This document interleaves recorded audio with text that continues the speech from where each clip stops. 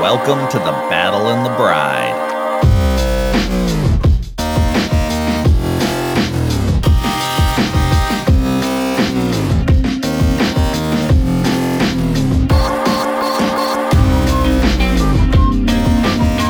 Philippians chapter 3, verses 17 through 4, verse 1. Brethren, join in following my example, and note those who so walk, as you have us for a pattern. For many walk, of whom I have told you often, and now tell you even weeping, that they are the enemies of the cross of Christ, whose end is destruction, whose God is their belly, and whose glory is in their shame, who set their mind on earthly things. For our citizenship is in heaven, from which we also eagerly wait for the Savior, the Lord Jesus Christ, who will transform our lowly body that it may be conformed to his glorious body, according to the working by which he is able even to subdue all things to himself. Therefore, my beloved and longed for brethren, my joy and crown, so stand fast in the Lord, beloved. Let us pray. Father God, we come before you thanking you for your word. We thank you for your power and for your might. We thank you for the transforming power of the Holy Spirit in our lives. And we ask, Lord, that you would give us eyes to see and ears to hear and hearts to receive your truth today. Lord, help me to preach with authority with the words given by God. I pray, Lord, that you would help us all to learn from this passage what it is that you need us to know in order to live godly lives in this age, in the time that we are given. And I pray that we would be able to do all this to your glory, honor, and praise. In the name of Jesus Christ, amen. Would you please be seated?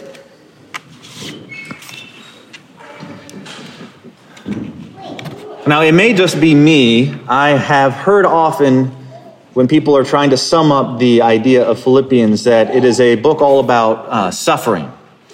And maybe that's just me, but as I have studied this book more and more, I have realized that even though Paul does talk about suffering, and he talks about rejoicing in suffering and in our trials, I'm beginning to see a pattern here, and it is a pattern of how should I live? It's a book about how to live, a letter about how to live. And how to live as a Christian. So it's not only about rejoicing in suffering, that's there, but it's about living. What does it mean to live like a true Christian? This life is not the end for us. It is not the end for us. Yet while we have it, we must live it for Christ. And in this passage, Paul contrasts two different groups of people. He contrasts the citizens of heaven against the enemies of the cross of Christ. And he does this in order to show the dangers of hell, the ensnarement of the physical world around us, the desires of the flesh. And he does it also to show our hope as Christians, our hope of resurrection and eternal glory in Christ Jesus our Lord. And so as we look through this passage, we're going to focus on four items. In verse 17, we'll see the pattern of Paul. In verses 18 through 19, the enemies of the cross of Christ. In verses 20 through 21, he is going to talk about the heavenly hope of the citizen Christian. And finally, in verse 1 of chapter 4, we'll see his exhortation to stand fast in Christ. Now, before we begin in verse 17, we have to look back to verse 16, because he's going to begin discussing his concept of walking in verse 16 when he says, "Nevertheless, to the degree that we have already attained, let us walk by the same rule. Let us be of the same mind." And we discussed last week that rule, it's the same word for canon, where we get our word for the canon of Scripture. So he's talking about the Word of God. When we are walking according to this rule, we are walking according to the Word of God. But what does it mean to walk? Does he say, just get out there and be active? I mean, that's what everyone tells us to do. Just move. Just get out there and move. For 60 minutes, do that. I remember growing up, that was a thing. Kids were getting fat, and so they had to tell them to go outside. But that's not what he's talking about when he says walking. He says to walk, he means to regulate one's life, to conduct oneself. How are you to live? You are to live by this rule. So he says, brethren, join in following my example. You're to be an imitator of others, particularly those of Paul, of Timothy, of the other apostles, of the true saints in Christ, the example set down in the Old Testament by the Old Testament saints who trusted in God, who believed in God, like Abraham, who believed God and it was counted to him as righteousness.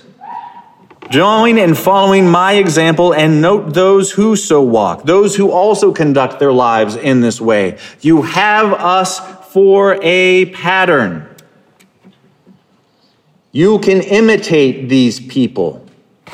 They have the mind of Christ.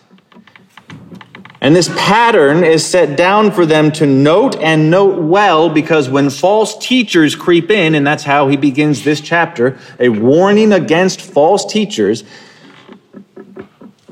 they will not fit the pattern. They're going to stick out like a sore thumb.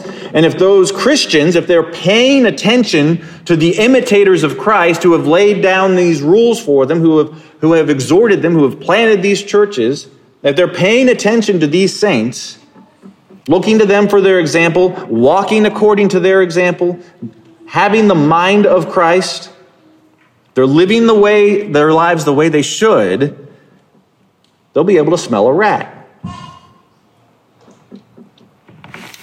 And he gives us an example of what those people are going to look like. In verses 18 through 19, he says, for many walk. Once again, many live their lives, conduct themselves, of whom I have told you often, and now tell you even weeping. Remember, he says, I don't find it tedious to write these things to you again. He's reminding them. He's told them this already. He's either spoken to them about it in person or he has written to them already. But it's a tragedy what he's about to unfold. It is such a tragedy to him that he is weeping about it. He is sorrowful about it. His heart is broken about these circumstances. And what is it? There are many who live their lives as enemies of the cross of Christ. He doesn't say that they are enemies of Christ. He phrases it a very specific way. He says they are enemies of the cross of Christ. Why? Why does he phrase it that way? Because the cross of Christ is the end of the power of sin. It is an offense. That is where our pride and our self-righteousness are crucified. The cross is the end of the confidence in the flesh. Enemies of the cross of Christ abhor it because they love their sin. They love their self-righteous works. They love the things of the flesh, and they cling to those things.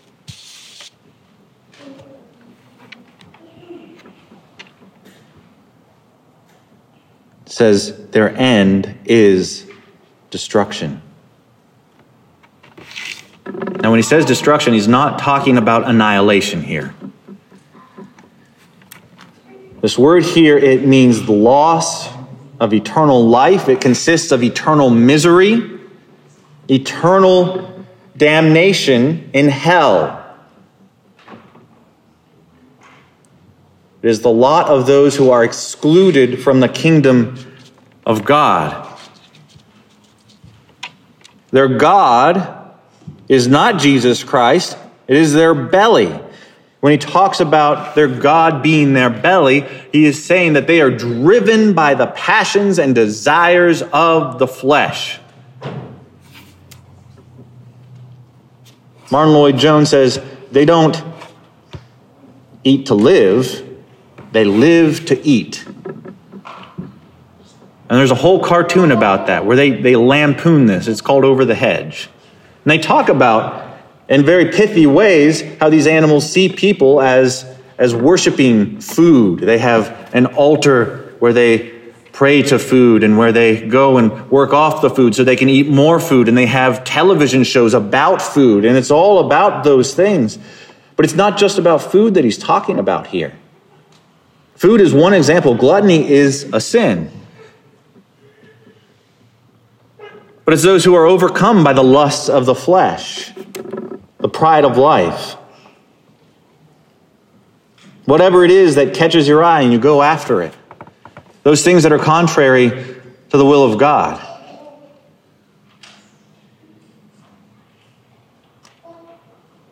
You try and satisfy yourself with these things, and you cannot satisfy it. You go after it to gratify the things of the flesh, and they are ungratifiable, and they just produce in you a continual lust for more, as we see in Romans chapter 1, where he talks about these people who are given over to their lusts. It is condemnation for them, and it is a judgment of God upon these people. They walk in these ways. They glory in their shame. They boast about them. They make light of them. They go and commit these sins, and they talk about them. They laugh about them. They devise plans to figure out how to go and do it some more. They get others to go along with them. It's extremely prevalent in our society today. We can point to everything in the pride movement. But what about those people who aren't liberally minded? What about those who are conservatively minded, who deny Christ? Those people who set their minds on the earthly things apart from Christ. They want tradition. They say, oh yes, we want the nuclear family, but they want nothing to do with God. They're in the same lot as these people. They are still enemies of the cross of Christ. He says they set their mind on earthly things. And as we've taught earlier, the mind, when he's talking about the mind here, he's talking about a way of thinking that informs your actions. And so what they are thinking about, what they are dwelling upon are not the things of heaven, not the things of God, but the things of self. They're thinking very short term. These people, they think everything that they have right now is perfect. And they want to hold on to those things. They want to grasp them. When we look back at chapter 2, we see the exact opposite of the way that the Christian is supposed to think. And we see that exemplified in the pattern set down by Christ, who had the glory that was due him in heaven. And he did not consider it something to grasp onto and to hold onto. Instead, he debased himself. He humbled himself and became a servant to die a death on the cross. He would have had no sin if he would have stayed in heaven. Now we think that we are perfect. And our self-righteous thinking, we have this pride that makes us think, I will grasp onto this thing. I will hold on to this life. I will squeeze everything I can get out of it because this is all that there is. They don't want to change. They are offended by the idea of sin. And they laugh at the idea that someone, especially the God of the universe, died for them. It is odious to them. Let's turn to Romans chapter 8, verses 5 through 6.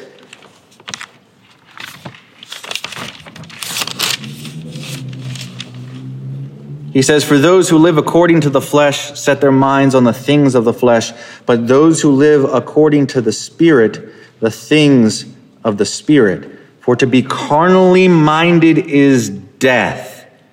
To be spiritually minded is life and peace. What did we read about in Isaiah? He will keep him in perfect peace whose mind is stayed on you because he trusts in you. The sinful desires of the flesh, they only produce anxieties, a lust for more that will not be gratified. To think only of this world and to think only of what we can do to get what we want in this world, it's death. It is death. And Paul's intention is not to leave them thinking like dead people. Christ died that we would die with him and that we may live with him. Paul gives us further clarification in Colossians. I'm a firm believer that he informed the Philippians of these things as well. He goes into more detail in Colossians. Chapter 3, verses 1 through 9. He said, "If then you were raised with Christ, seek those things which are above where Christ is, sitting at the right hand of God. Set your mind on things above, not on things on the earth. For you died, and your life is hidden with Christ in God. When Christ, who is our life, appears, then you also will appear with him in glory.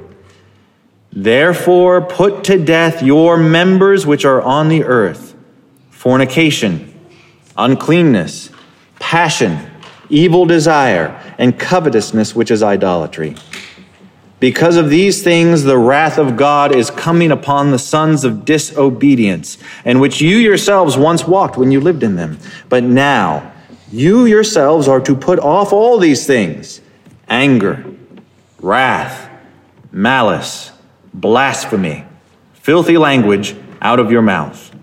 Do not lie to one another, since you have put off the old man with his deeds, and have put on the new man, who is renewed in knowledge according to the image of him who created him, where there is neither Greek nor Jew, circumcised nor uncircumcised, barbarian, Scythian, slave nor free, but Christ is all and in all." And this is what we are saved to. Those things that once beset us, the things that we're in bondage to, they have no power over you now if you have died with Christ. He says in Romans 6, sin will no longer reign in your mortal bodies.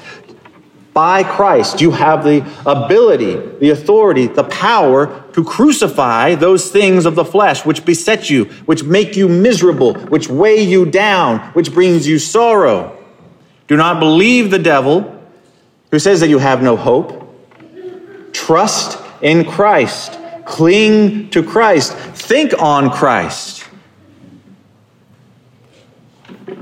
He died so that the thing that is troubling you now, the thing that has beset you now, those things of the earth which seem to have you, they do not have you.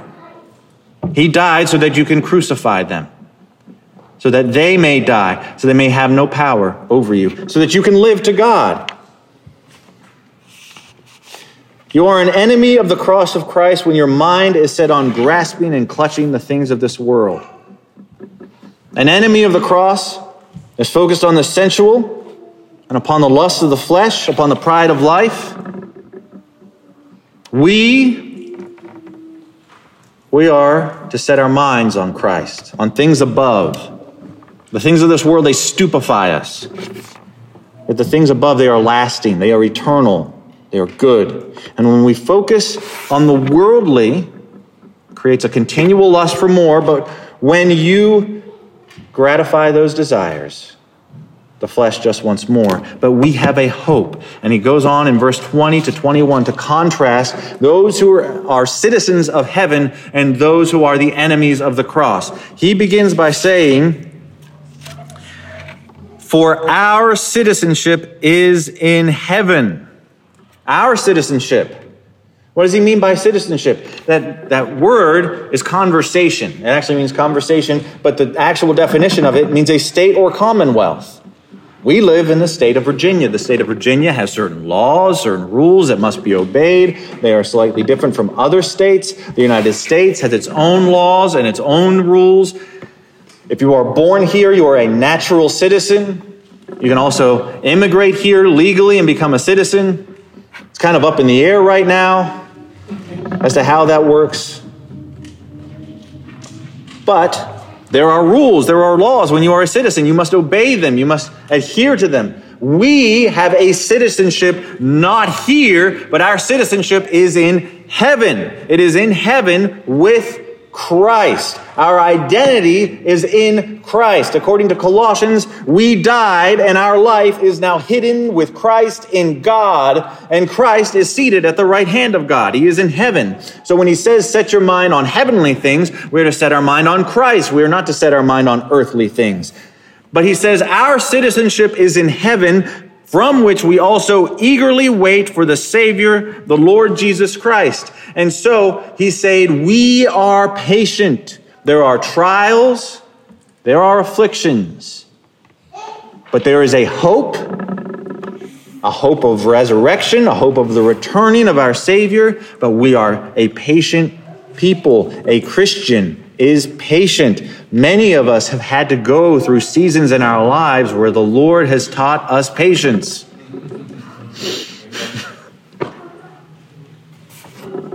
But this is a patience of eternal hope. The Lord works in his own time. The consummation of all things will come at the consummation of all things and not a moment sooner. And so we look forward to those things. And what will happen when Christ returns? He will transform our lowly body, that it may be conformed to his glorious body. What does he mean by this? It will transform us. It means to change the figure of. We will be different. And what will be transformed? Our lowly body. The word lowly there means vile. Our Lord and our Savior and our Messiah is Jesus. The enemies of his cross have only vile, lowly flesh as their God. They are ruled by it. They are dominated by it. Our God, our perfect, holy, sinless God, took on lowly flesh to crucify it to the cross on behalf of those who never would, and to make for himself a people who are holy because he is holy, and righteous because he is righteous. And he will conform us to his glorious body. We get a glimpse of this in the Transfiguration, where Peter, James, and John, they go with him up on the mount. And Jesus is transformed before their eyes. He is glorious. They see him in all of his glory, and beside him are Moses and Elijah, and they are speaking about these things, and Peter is in awe. He says, let's build a tent here.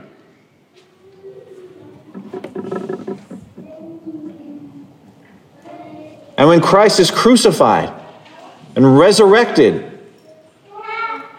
his body is glorified. You see him passing through locked doors, and yet also eating with the disciples, ascending into heaven. The Bible tells us that in a moment we will all be changed. We may not all sleep, but we will be changed in an instant. Now, when he's talking about Christ's glorious body, he's contrasting that against the enemies of the cross of Christ. They glory in their shame, the vileness of their sins, the lowliness of their body. That's the best that it gets for them.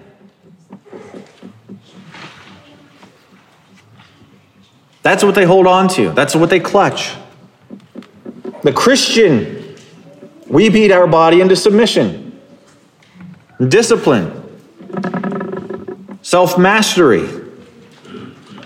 The Christian sets their mind on Christ and says, I will not be overcome by the things of this world. I will not be beset by this sin. They say, I will receive a glorified body. There is something greater. There is something lasting. There is something eternal. And that body will no longer be burdened by sin. It will no longer be subject to death. It will be a body like Christ's. Isn't that the tremendous glory of the gospel? It's one of them. One of the many blessings is that Christ became flesh, took on sinful flesh, our sinful flesh, to crucify it on the cross. His body was glorified. And so we who have a sinful, debased body will receive a glorified body because of Christ. This life is not the end for us. And how is this going to happen? According to the working by which he is able even to subdue all things to himself. When you see the word working in the New Testament, it's talking about supernatural power. It'll either talk about the supernatural power of God or that of Satan. But in this instance, who is he talking about? He's talking about Jesus. Jesus will transform our lowly body. Jesus will conform our body to his glorious body, according to the working by which he is able even to subdue all things to himself, according to the supernatural power of God.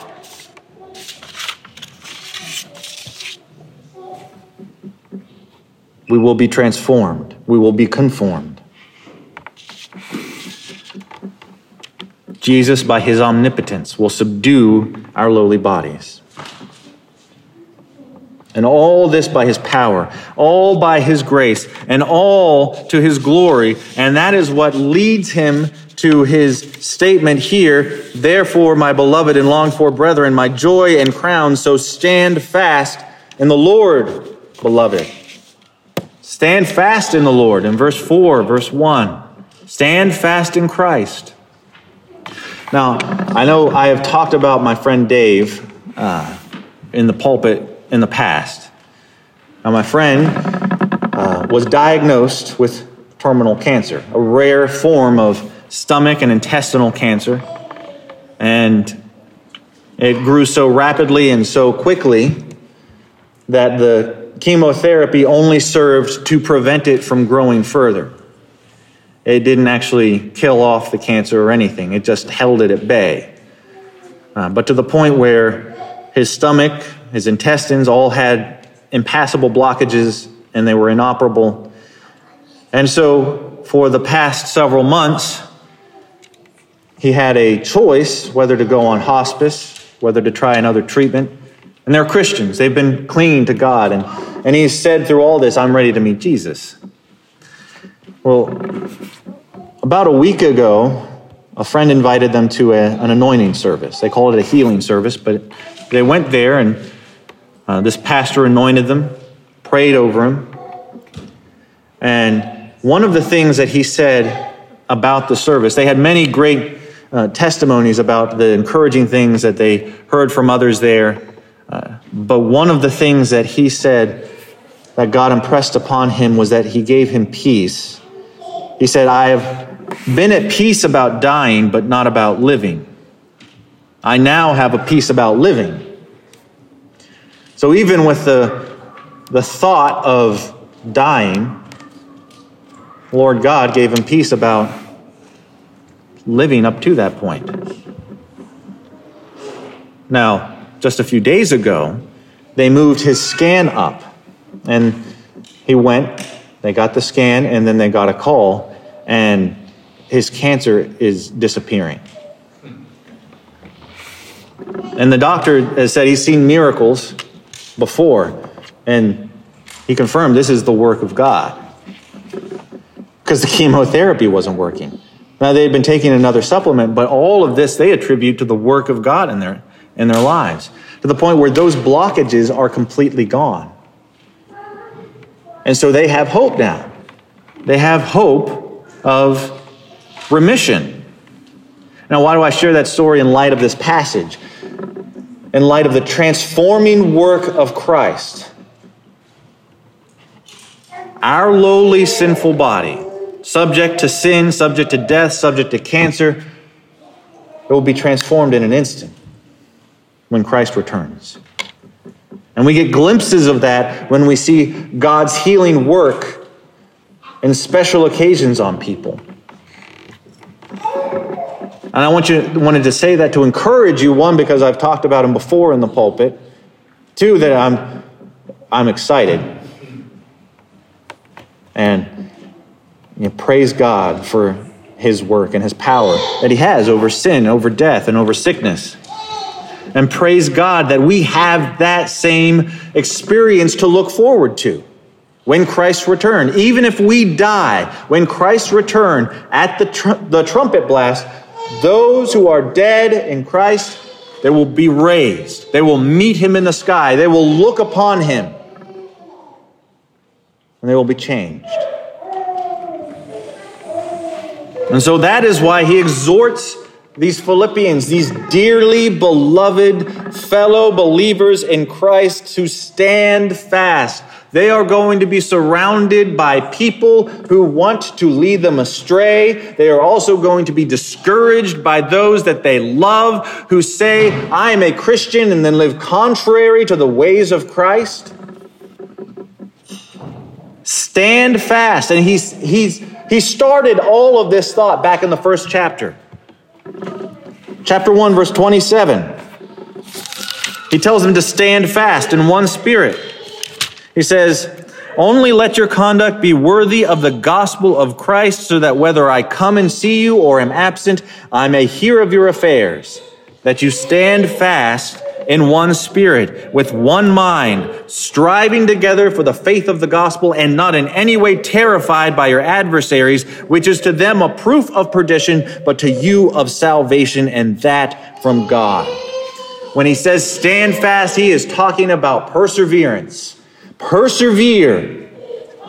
Persevere in Christ. Persevere in godliness. Live your life to God. Abandon the things of the flesh. Standing fast in Christ, that is to persevere in godliness. And what does it look like? It looks like living. Live like a Christian. Do it by faith in Christ. This is not something you can pull yourself up by your own bootstraps.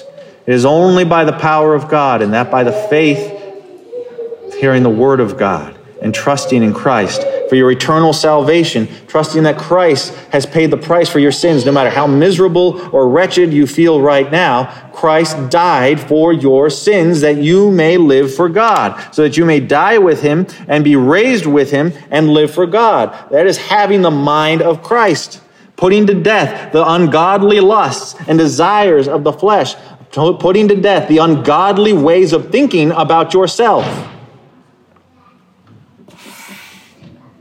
Set your hope and your affection on Jesus Christ. Set your hope upon the glorious promises that are stored up for us in heaven. Don't set your hope on any work you have done or sin you haven't done. It is by Christ's righteousness alone that we are saved. And I'll conclude with this quote from Martin Luther as he preached on this passage. Now this is the situation, and there is no alternative.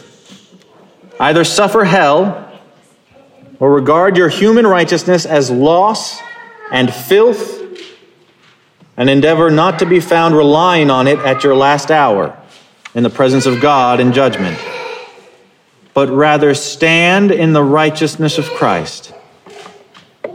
In the garment of Christ's righteousness, and reared in him, you may, in the resurrection from sin and death, meet Christ and exclaim, Hail, beloved Lord and Savior, thou who hast redeemed me from the wretched body of sin and death, and fashioned me like unto thy holy, pure, and glorious body. Christian, you are a citizen of heaven. Live like it and cling to him who has granted you that citizenship, Jesus Christ. And stand fast in him and persevere. This is our hope. And our hope lasts in the eternal Son, Jesus Christ. Let us pray. Oh, Father God, we come before you, people who have been made new by Jesus Christ, by your power and by your will and by your might. Lord, all that we have done is produced wind. We have not produced salvation on our own. We never could. And yet because of you, because of your righteous right arm, you have shown your righteousness, you have worked justice, and your wrath was poured out on your Son on our behalf, who died in our stead, but who was raised to life and power, so that we who believe in him have that hope that we have died with Christ and we are raised to new life with Christ, and we will have everlasting life with Jesus Christ and with you in the presence of our Lord and Savior in heaven for eternity. We will see life. So, Lord God, I pray that as we have this hope, you would also help us to live like Christ. And Lord, I pray that this would be manifest in our lives, that you would give us victory over sin, that you would give us boldness to proclaim this gospel, and Lord, that you would give us peace and rest as we rest in the thought of Jesus Christ and upon your word. Comfort those who mourn. Safeguard them against the lies of the devil. Convict those who are in sin, and restore them to righteousness. Lord God, I pray that you would do all these things to your glory, to your honor and praise, and it's in Jesus' name. Amen.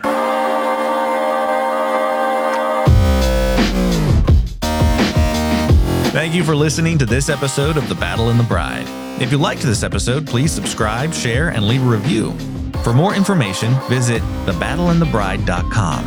If you have any questions, you can email us at thebattleandthebride@gmail.com. Thanks for listening, and God bless.